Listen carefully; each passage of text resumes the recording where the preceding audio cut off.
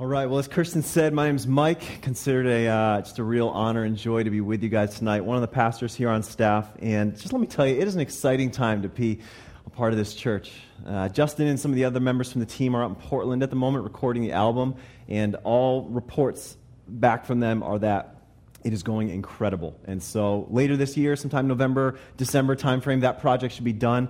And I cannot wait to hear it myself. I can't wait for you to hear it. I know God is going to move powerfully through that. I'm just so excited. Some other really fun things going on this fall is going to be exciting. We're talking about this sermon series we have coming up called Astonishing, looking at Jesus and his accomplishments, really believing that that is going to be a powerful thing and that God is really going to minister in our church. And so just excited about that. I joined up with the City Church team probably first half of 2015. My wife and I, we got a 1-year-old, and this place has quickly become home for us, and we could not be more excited to be on the journey that God has with each of you, a part of this church. All right, so if you got your Bibles, we're going to get going here. We got a lot to cover. Turn to 1 Corinthians chapter 9. 1 Corinthians chapter 9. All right, we're going to start in verse 24, go through verse 27. It says, "Do you not know that in a race all the runners run, but only one receives the prize? So run that you may obtain it. Every athlete exercises self-control in all things. They do it to receive a perishable wreath, but we an imperishable. So I do not run aimlessly, I do not box as one beating the air, but I discipline my body and keep it under control, lest after preaching to others I myself should be disqualified." Let's pray. So Father, we come before you right now, and we declare once more our utter dependence on you. We need you. We long to hear from you. Just invite you to speak to each and every one of us tonight as we open up our hearts to you right now. We love you with great adoration and affection for you. We pray these things in the mighty name of Jesus. Amen. Amen. Hey, let me ask you a question. What comes to mind when you hear the word discipline? When you hear the word discipline. Maybe you think back to a time when you personally were disciplined. Maybe you got grounded or something, or got in trouble growing up. When I think about this, I was thinking back on my high school years, and some of you know my story. I started following Jesus when I was about 20, and my years of 16 through 20 were pretty ugly, and that played out in a lot of different ways, all right? So one of the ways that played out was in high school. And so I kind of adopted this class clown / thinks he's funny to talk back to the teachers type thing, and I got sent to the principal's office probably no less than 10 times in high school. So anybody else ever know what that's like, get sent to the principal's office? All right, me and Kaivan, that's great. So I would get sent to the principal's office, and there was this one teacher that I could not get along with. Her name was Mrs. Rinkavage. If you're listening to this, Mrs. Rinkavage, I'm really sorry for that because I was terrible to you. She taught biology and she taught chemistry, and we could not get along. And it was not her fault. It was completely mine. But she would regularly send me to the principal's office. And so we'd be in the middle of class, and I'd say something smart. We'd get in a little thing, and then she'd say, "All right, enough, leave." And so this happened on a regular basis. The problem for me was that my dad was the principal. And so, that just lent to some interesting conversations. Okay, so initially it starts, "All right, get out of here, go to the principal's office." And then eventually it's just like, "Go see your dad." And it's like, that is a bit of a walk of shame. And so I just remember walking to my dad's office that's got the placard that says, "Principal Tom Schnepp." And I'd knock on the door, and I'd hear, "Come in." And I'd kind of crack open the door a little bit, and, he'd be at his desk, and he'd look up and go, "Yeah." And I go, "Mrs. Rinkavage." And he'd go, "What did you do this time?" And they'd send me out, and, I would get severe punishment through school and detentions and all those things. And, yeah, having the dad as the principal when you're sent there on a regular basis always has some interesting conversations in the car ride home as well. So I don't know if that comes to mind when you think of discipline. Maybe you swing on the other side. When you think of discipline, you think of somebody who can train really hard and who can focus on certain things. A friend of mine, Justin LePage, was in my office this week, and he was telling me that every morning at 6 a.m. he's at the gym, and then he's back every single day at 12 p.m., every day, day after day, hitting the gym.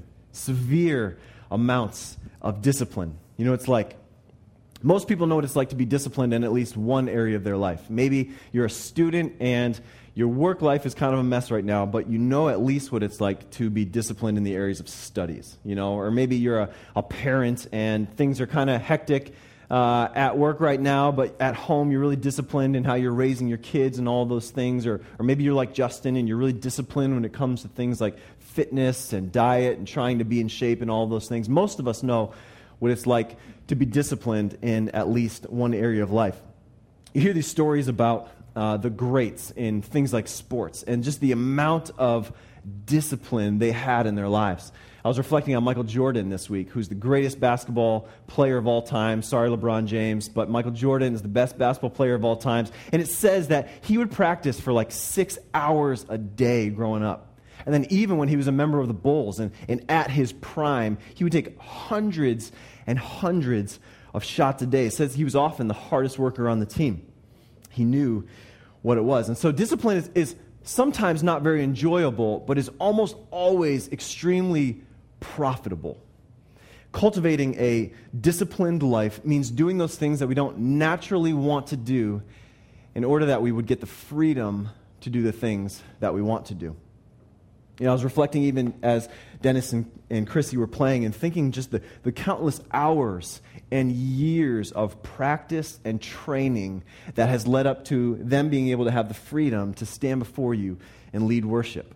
And so they did these things for countless hours again and years, practicing, learning scales, practicing vocals, so that they could stand before you and not have to look down at their hands and experience the freedom of leading worship.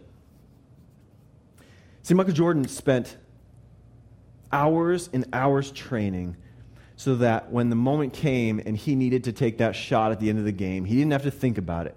He could get the ball, take the shot, and nail it.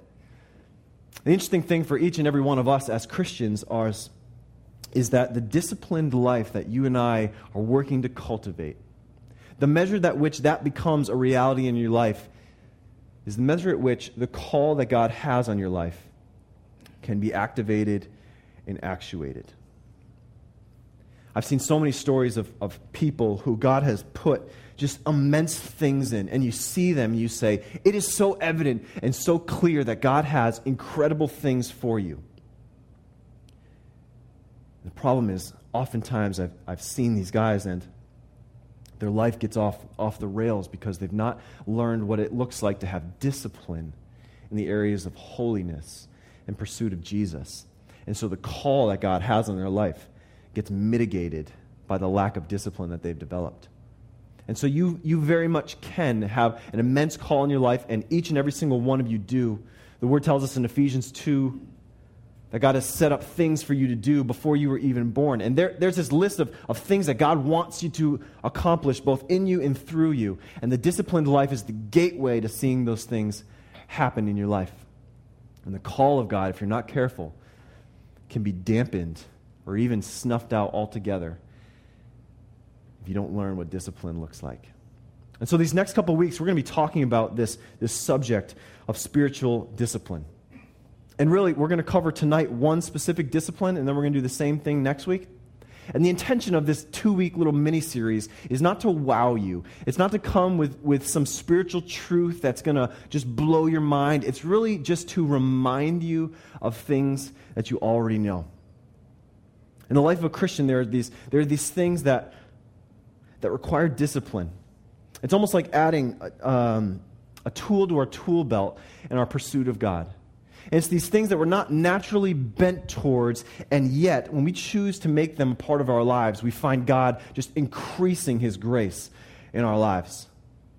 And so you've probably heard about some of them. When we talk about spiritual disciplines, we're talking about these spiritual habits that God has laid out for us in the Scriptures that when done regularly will produce a richer and a fuller life in Christ, a more abundant life, a one that is more intimate in relationship with Him. And you've probably heard of some of them. There are things like prayer, things like serving, things like giving, fasting, Justin's going to talk about next week, worship, and we're going to cover one tonight. We're going to lump two of them together. And tonight we're going to talk about silence and solitude. And what does it look like to develop in your heart this discipline of silence and solitude? And to develop it enough that it becomes a regular pattern in your life and that God can use it to grow you. As a bit of a precursor to this series, it's important to remember that spiritual disciplines are not in and of themselves the end goal. Paul writes to Timothy in 1 Timothy chapter 4, and he says, the purpose of discipline is so that we would look more like Jesus, so that godliness would become an ever-increasing descriptor of our life, that it would prevail in us, that godliness would be one of the ways that people describe us. In Galatians 6:8, Paul writes about this difference between sowing to the flesh and sowing to the Spirit. He says, one of them leads to death, and the other leads to life. And he uses this analogy of a farmer. And the farmer doesn't have the ability to grow the plant himself, right? He's helpless to grow grain, for example. But he has the ability to work and toil and sweat and work the ground and water it and put nutrients in the soil so that he can let nature take its course. And likewise, these spiritual disciplines are not these flashy things, but they're our way of tilling the soil of our hearts so that God can then come and grow. By themselves, the disciplines they're helpless to change us. You think of the Pharisees who were so great at these ways of pursuing God that God lays out in the Scriptures, and yet the heart never was to become more like Christ, and so the disciplines fell flat on their face. And so you got to be thinking as we talk through this topic that the purpose of these is so that we might look more like Christ on the other end of it. I was thinking about this week as I was walking through my house, and flip on a light switch and on comes the light, and you walk up to the kitchen sink and you hit the faucet and the water flows out. I don't have the ability to create electricity, right? I don't have the ability to bring water to my house, but I do have the ability to access it by flipping that switch or to make water flow by turning on that faucet.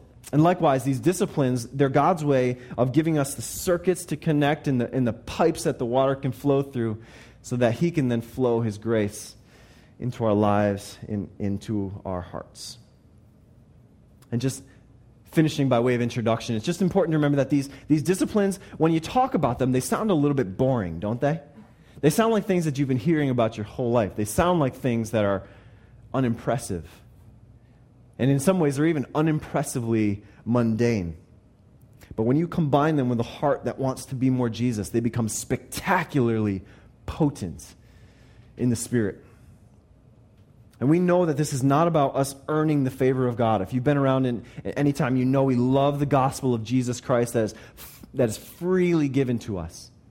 But this is about recognizing the ways that God wants to pour His daily grace out onto us and positioning ourselves in the way that we might be able to receive that.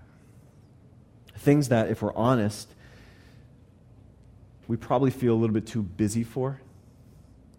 It feels like we've got probably too many things to do to get around to doing these things. If we actually are honest, if we have a conversation about why we don't do them more, we kind of feel like, God, I have some other things to do. Busy. How many people would say, my life is busy? My life is busy. If you're not raising your hands, probably because you don't realize how busy your life is. You know, especially here in the Northeast, life moves at a frantic pace, doesn't it? Too fast. I was at the stoplight just 2 days ago, and this woman comes up behind me, and the light is red, and she waits for maybe 5 seconds, and then I'm the first one in line. She zips her car around mine, looks at the red light, and then flies through the red light. It's like, where do you possibly have to go that those 7 seconds were worth it, you know? Like, we are so hectic and so frantic.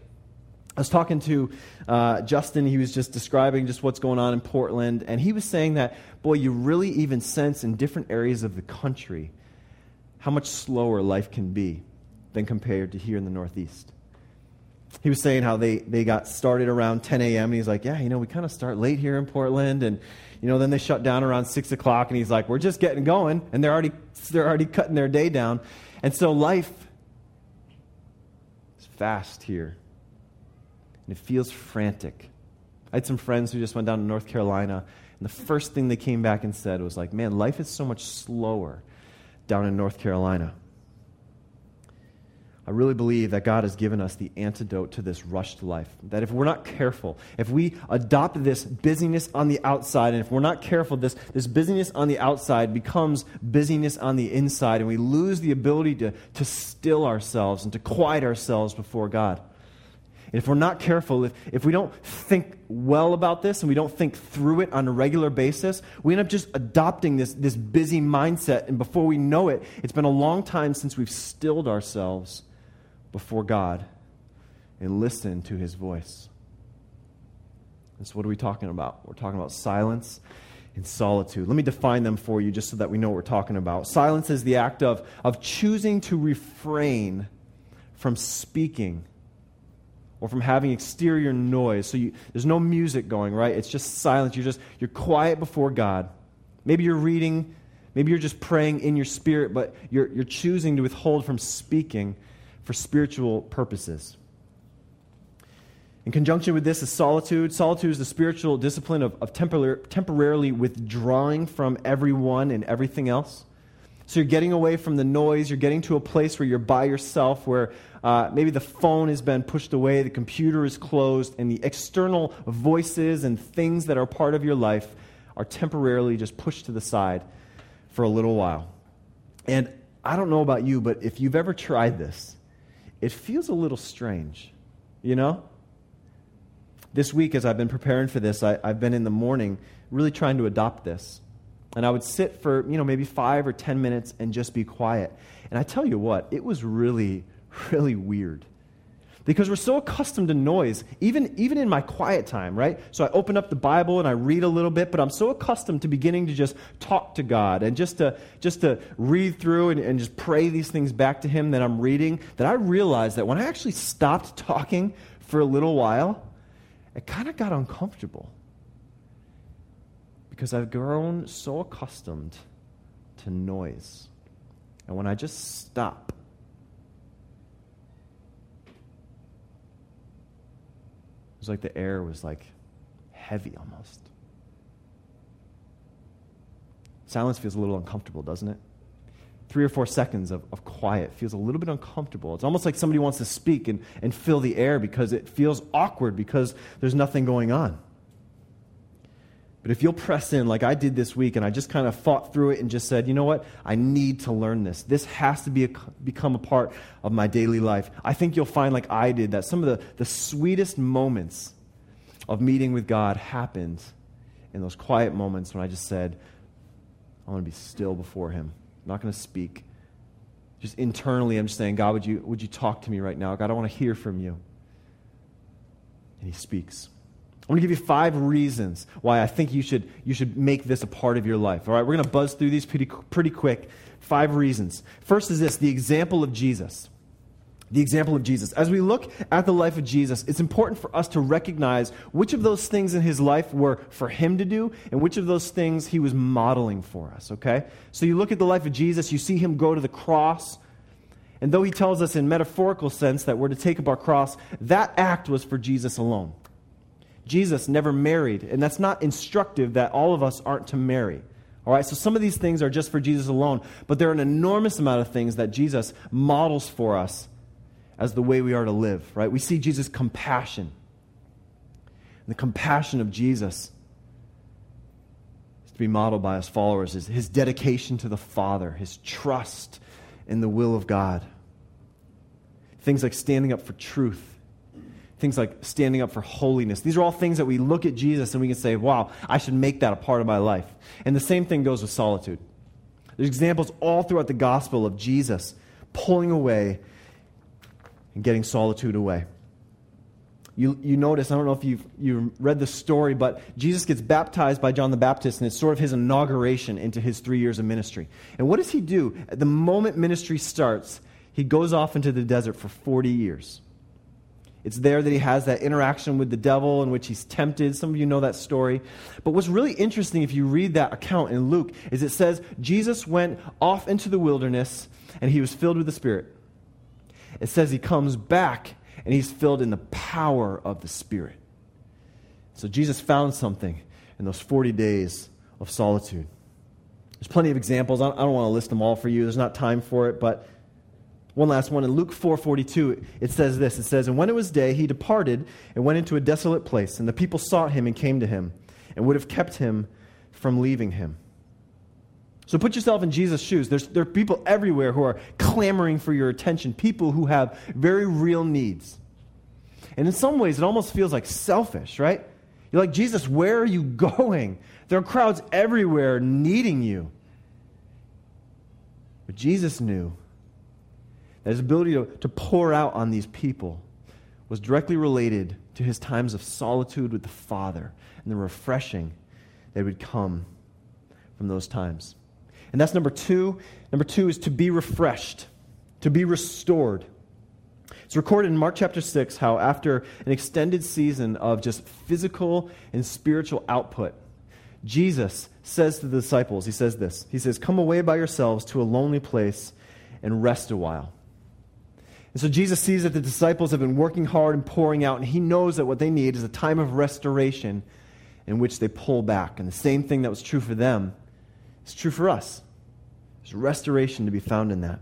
Third thing is to declare our dependence on him. To declare our dependence on him.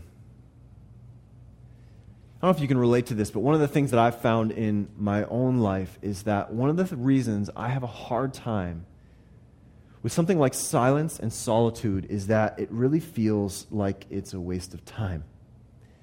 And that's just me being honest. Sometimes, you look at the calendar for the day and you just think, man, if I can just get going on all those things, I have a much better chance of getting them done. And yet God tells us it's not the way things work in the kingdom, is it? It's like, how can sitting possibly give me more hours in the day? How can that possibly empower me? And yet we see examples of it all throughout the Scriptures. I mean, God, don't you know I've got important things to do? And he's like, come and sit at my feet, my son. Come and sit. Martin Luther, the famous reformer, has this quote in which he says, "I've got so much to do today that I've got to find 3 hours in prayer before I start it." So he's saying all those things that I want to do, all the things that I want to accomplish, I can't accomplish them without starting my morning with God and being restored and being filled up and being prepared for all the things that he has. You see, I'm too busy for that. Just too busy to not accomplish anything. Too important. Got too many important things to do. How can I possibly not get out of my bed and just start going on the day? It feels like a waste of time. And yet I'm reminded of that story. I think it's in Luke chapter 10 of Mary and Martha. And some of you know it. Let me read it for you. It says, "Now as they went on their way, Jesus entered a village. And a woman named Martha welcomed him into her house. And she had a sister called Mary who sat at the Lord's feet and listened to his teaching. But Martha was distracted with much serving. And she went up to him and said, 'Lord, do you not care that my sister has left me to serve alone? Tell her then to help me.' But the Lord answered her, 'Martha, Martha, you are anxious and troubled about many things, but one thing is necessary. Mary has chosen the good portion, which will not be taken away from her.'" And choosing in those first moments of the day or throughout your day to be quiet before the Lord is saying to him, "I know there are important things for me to get done, but I am declaring to you that I am utterly helpless without you, that I utterly depend on you for all things. And so I'm going to trust that you're going to stretch my hours, if you will, by me dedicating this time to you and giving you this time." The fourth thing is to seek God's will. To seek God's will. You see Jesus do this all throughout the Gospels. And it's a little confusing, right? Because Jesus is both 100% God and 100% man. There's certainly mystery in that. I get that. And yet, it says all throughout the Gospels that Jesus, anytime important decisions would come, he would pull away. And so one of his most important decisions was selecting the 12 disciples. And it records in Luke chapter 6 that he spent the entire night up in the mountains praying. And then he came down from the mountain and he selected the disciples. And so in those seasons when you've got big questions or little questions or things that you really need to hear from the Lord from, it is absolutely imperative that you learn the art of pulling away, seeking time alone with God in order that he can speak to you and you can help ascertain his will for you in this decision. And then lastly, it's this: to hear the voice of Jesus. To hear the voice of Jesus. In this recent article that was in New York Times, it records this project that was just done by this auditory neuroscientist. Sounds like a smart guy. At Brown University, his name was Seth Horowitz. And he would have these people come in, these clients, and he would open with a question. He would say, "What do you hear right now?"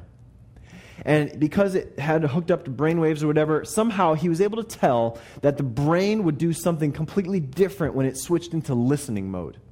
When it went from just hearing everything around it to tuning in and listening. And he said that the key difference between the sense of hearing and the skill of listening is attention. Attention. God wants to teach you attention in listening. He says listening requires our brains to actively choose to quiet the noise around you.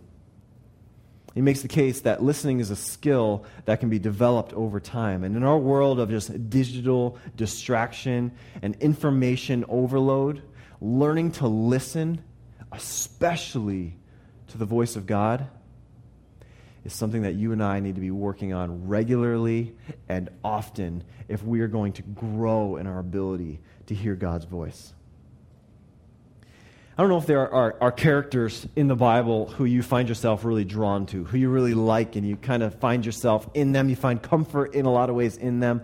The prophet Elijah is one of those for me. I don't know how much you know about Elijah, but he was a prophet in the nation of Israel several hundred years before the birth of Christ, and he is serving in this role in a time when Israel has walked far from God.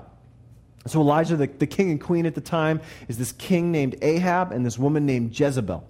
And Jezebel loves worshiping Baal, and so she has introduced that to Jewish culture.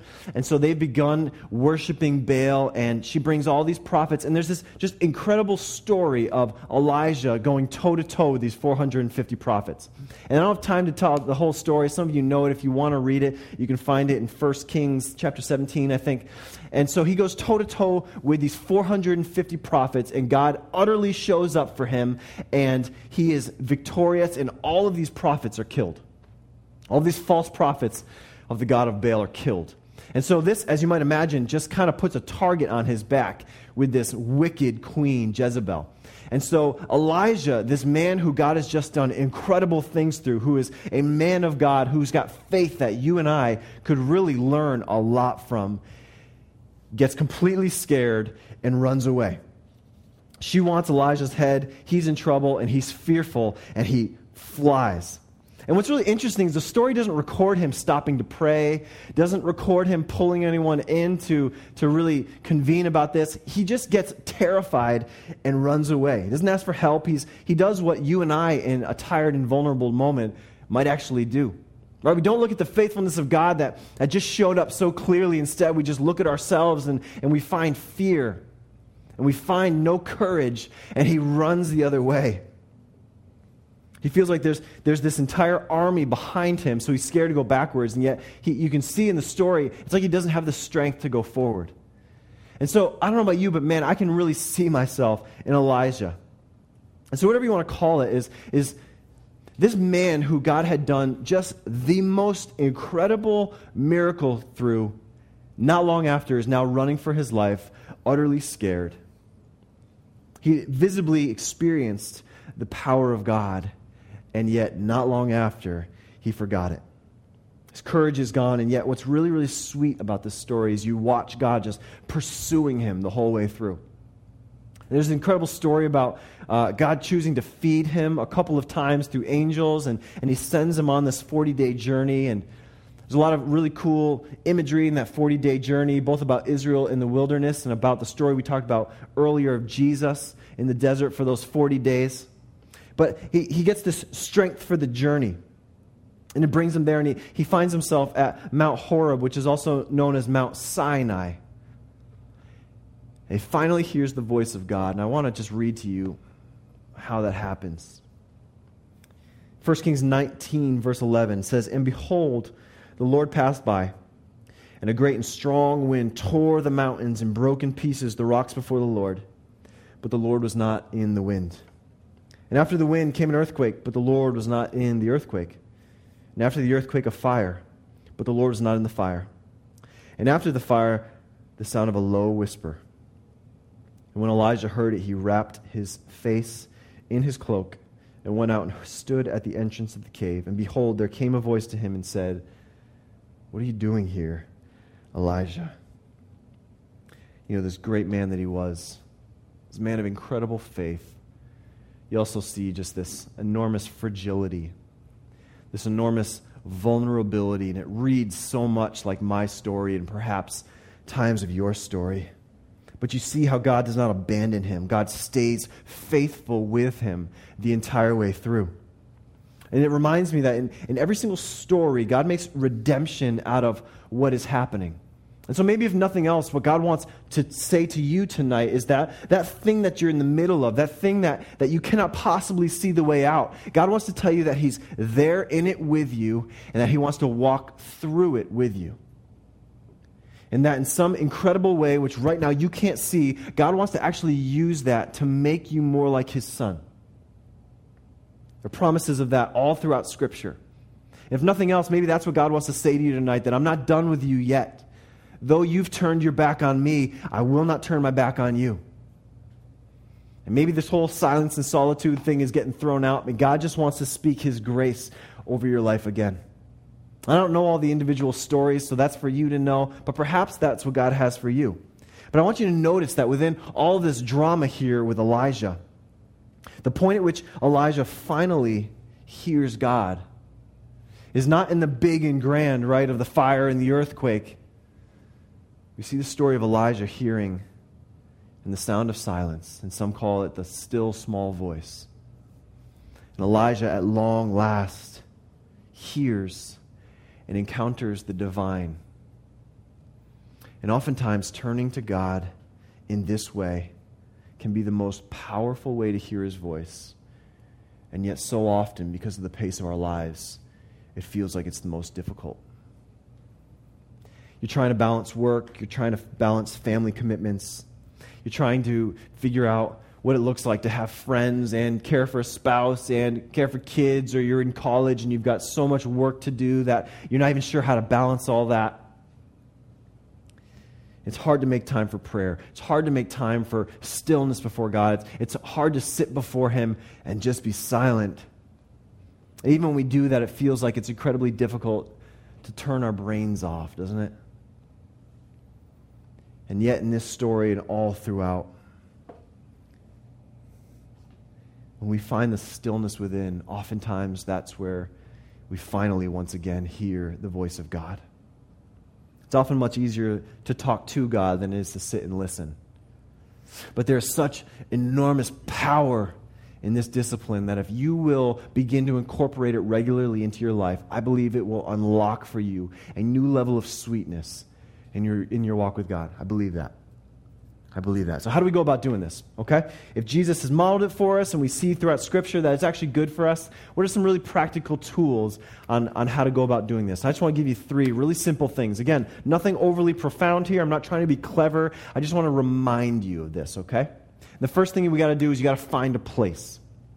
You got to find a place.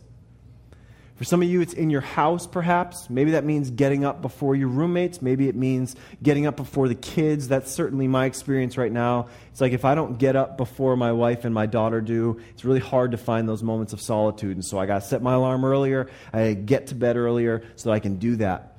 There have been seasons where I've actually had to go searching in kind of random places to find this. I remember I was an engineer back before I started working at the church, and I worked in this environment where customer service, we all kind of were in one big room, and it was utter chaos all the time. And so Brittany loves telling the story, and she embellishes it. But I would go to the bathroom and hide, not going to the bathroom.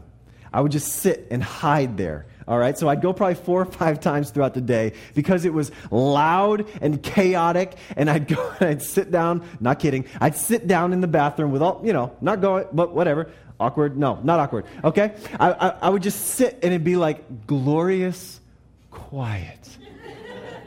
There's nobody around talking. Nobody's talking in the bathroom, right? Because that's the weird guy, right? So nobody's actually talking. And so I would just sit there and I'd be like, thank you, Lord, for this quiet. And then I was the awkward guy talking when the other people came in. But sometimes you have to be inventive with your quiet time. I know there have been times in my life where I had the 30-minute lunch break and I'd go out to my car and I'd just sit in my car for those 30 minutes and I'd just experience solitude. And I'd read the scriptures and just enjoy that time with the Lord. You got to find your place. You got to find where it can be quiet and where you can be by yourself. Secondly, you got to plan for it. You got to plan for it daily. All of these spiritual disciplines are not things that you'll naturally just fall into, right? If you don't plan for time of prayer, you're not going to naturally just often find yourself praying. If you don't plan to read the scriptures, you're not just going to do it. It's the same thing with silence and solitude. If you don't work it into your schedule, it's almost impossible to find. So for me personally, what I've had to do is I've had to basically back up whatever time I need to start getting ready for the day. I back up my day 2 hours, and that's where my alarm goes off.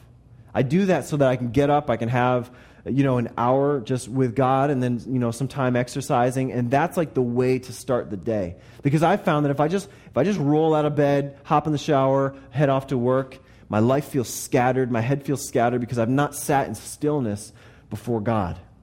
So planning for it can often mean going to bed a little bit earlier so that you can get up a little bit earlier.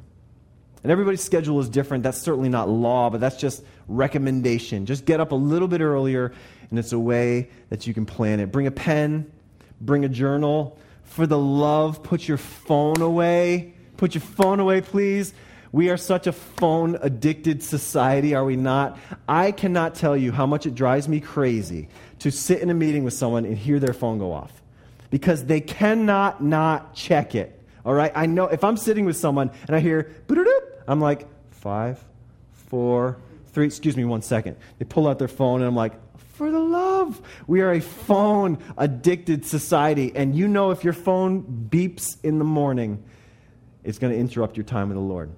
Just again, practical. Put the phone away, put the computer away, put it on Do Not Disturb, all right?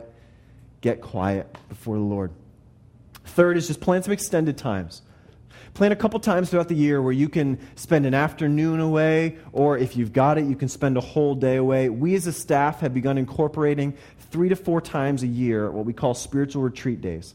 And that's for every staff member, once a quarter or so. You take a work day and you just go and you just get alone and be quiet. Because we've realized how important it is for us. And so we want to institute that in all layers of staff. And so if you can, plan a few extended times. Maybe you've got to trade off babysitting, or your husband or your wife needs to spend the afternoon with the kids so that you can get away. But it's really important to plan some extended times.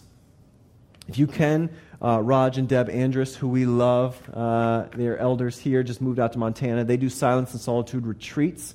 And if you can get on one of those, it's a great opportunity to do this. All right? All right, in closing, lastly, one of the unintended consequences in a good way of silence and solitude is I believe it helps the gospel take root in your heart. Like, Mike, what is that? What is that? We've become so accustomed to talking all the time. We've become so accustomed to using our words to impact how people think of us. I don't know about you, but I'm so quick to use my words to be defensive of myself when somebody says something bad about me. Or I want to use my words to kind of shape the image that people have of me. And what I've found that as stillness before God has begun to become a part of my life, I don't find myself justifying myself before God as often. I don't find myself justifying myself before others as often, because my times of stillness have allowed God to embed my identity deeper in me.